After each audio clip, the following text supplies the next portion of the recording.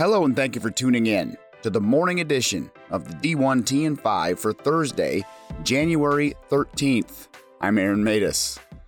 More from the intro presser of new UNLV AD Eric Harper as President Keith Whitfield says he went into the season with a very, very open mind and landed with someone who provides a strong connection between UNLV athletics and the community and has a clear vision for our program going forward. For all those reasons and more, he's the right individual to lead UNLV athletics. Harper's notable comments. Primarily, the main thing we're going to do is enhance our student-athlete experience. That's a first and foremost every single day in what we do. If we take care of our house, everything else will take care of itself. We have a link to the full press conference in your D1 Ticker email. Dixie State will reportedly not hire a search firm to assist with its process of hiring a new athletic director. Expected timeline, candidate materials due in February with a decision by July, all per College AD. It may take us a while to get used to this, but Yahoo's Pete Thamel will now be ESPN's Pete Thamel, as he will make the move to the worldwide leader to assume the insider breaking news role for college football, according to the New York Post's Andrew Marchand.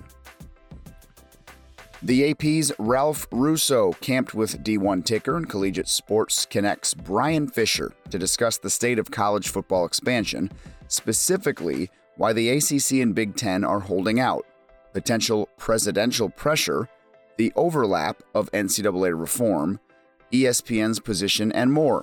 Connect login required to see that discussion, but a Connect login is free. I chatted with Big East Coordinator of Officials John Cal to take a look at the current landscape of men's basketball officiating. The D1 Ticker Collegiate Sports Connect conversation focused on why foul totals are down so far this season, challenges around the pipeline of officiating talent, how technology has modernized the job, the key role of officiating camps, and of course, the block charge call. Our chat can be viewed for free with a Connect login. D1 Ticker and Collegiate Sports Connect Steph Garcia chatted with Cal Senior Associate AD and Chief Development Officer Beth Tafala-Vich, who was recently promoted into the role. I'm a bit of a unique situation because I've been interim for 6 months, and during that time I treated this job like I had it, said Tavalovich. With that said, I've honed in on my top key priorities, really taken an inventory of my time. Someone once said to me, show me your calendar and budget, and you show me your values and priorities, and I've really taken that to heart. That full conversation is also on Connect. Eastern Illinois Associate AD for Compliance and SWA, Kirsten Kleckner-Alt, heads to Youngstown State as the Penguins' new Assistant AD for Compliance, according to College AD. Arizona State Senior Associate AD Kate Janczeski has exited the department after a 10-year tenure per College AD.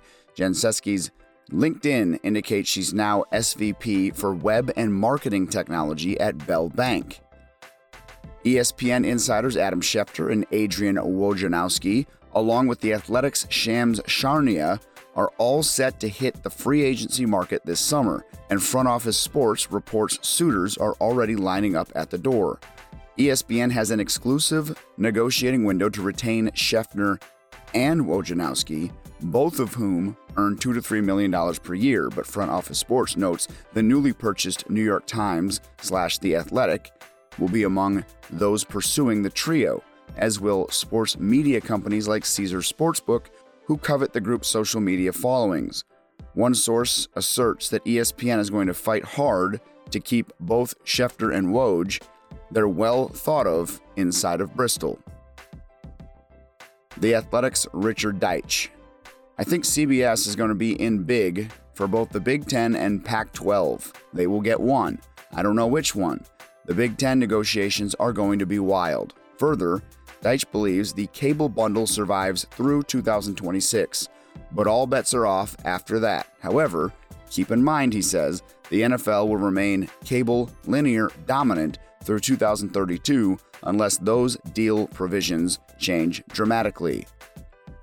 DAZN is reportedly ready to make a big splash, internationally at least, as it's eyeing an $800 million deal to acquire BT Sport, which has tons of premier sports rights in the UK. This and more in your D1 Ticker email. I'm Aaron Matus, and this has been the morning edition of your D1T and 5 for Thursday, January 13th. Thanks for listening. We'll talk to you again tonight.